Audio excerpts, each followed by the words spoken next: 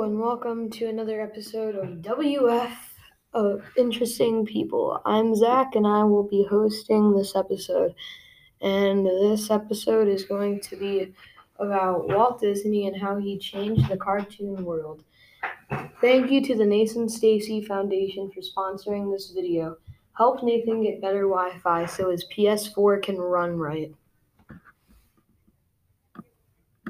So there was Walt out in Hollywood, California, nervous but excited because his new and small business was getting big, and Walt was finally getting the attention he deserved.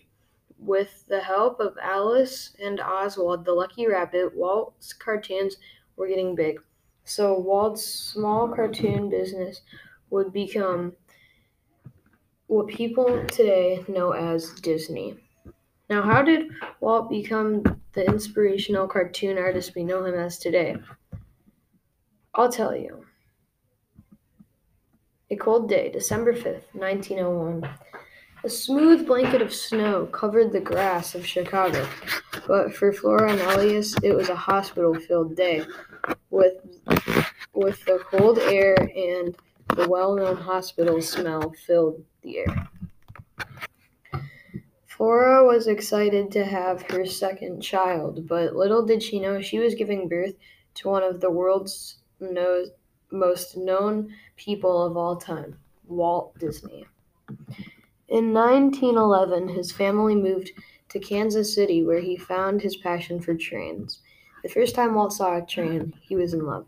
So when he was young, he got a job at a train station where he sold snacks and newspapers to travelers. Working there also let him see all of the trains. When he wasn't at his job, he was drawing.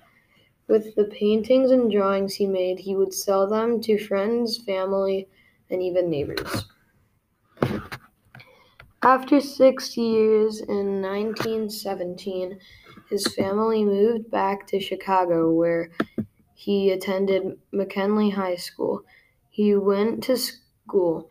There he took drawing and photography. He would draw the cartoons for the school newspapers. All night he would take a course of the Art Institute at the Art Institute of Chicago. When he was 16, he dropped out of school and joined the army, but they rejected him for being underage. Instead of that, he joined the Red Cross and was sent to France to drive an ambulance. When he was driving the ambulance, he would find a bunch of helmets from the war he drove in. Him and his friends would shoot bullets into the helmets and sell them as war souvenirs. After driving the ambulance for a little while, he moved back to the U.S. in 1919.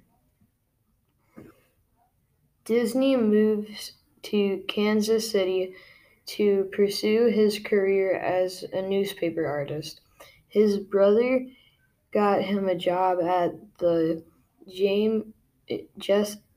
Jessie May Robin Art Studio, where he met a cartoon artist, Ub Ert Illwinkles, better known as Ub Illwinkles. From there, Disney worked at the Kansas City Ad Company, where he made commercials based on cutout animation. After getting his job, Disney began playing around with a camera doing hand-drawn cell animation. He decided to open his own animation business. From there, he recruited Fred Harmon as his first employee. Disney and Harmon made a deal with the local Kansas City theater to produce their cartoons called Laugh-O-Grams. These were popular. Disney got his own studio and named it the same name, Laugh-O-Grams. Laugh-O-Grams hired a bunch of employees, including Ub and Harmon's brother, Hugh. They made a series of 7-minute fairy tales that have both live action and animation, which they called Alice in Cartoonland. By 1923, the studio was in major production. What was forced Wait, no. Okay. By 1923, the studio was in major debt, which they were forced to declare bankruptcy. In 1923, Walt, Ub, and Roy is Walt's brother. In 1923, the three of them made their own studio, which they named Walt Disney Studios. They made a market deal with the Winkler's Market. They asked Winkler's Market to distribute the Alice cartoons. They also invented a character called Oswald the Lucky Rabbit, and they began selling the shorts at $1,500 each.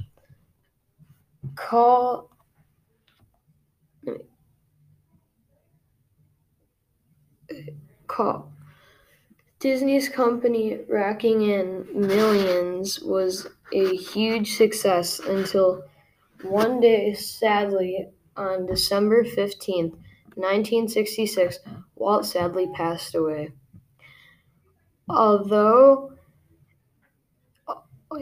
he passed, the company didn't. Later, his company that he had worked on all his life became a huge success and is a billion-dollar corporation we all know today as Disney. Thank you for reading. Thank you for listening. Thank you for listening. And yeah, this took me like 5 attempts, but this was a good one. So thanks for listening. Bye.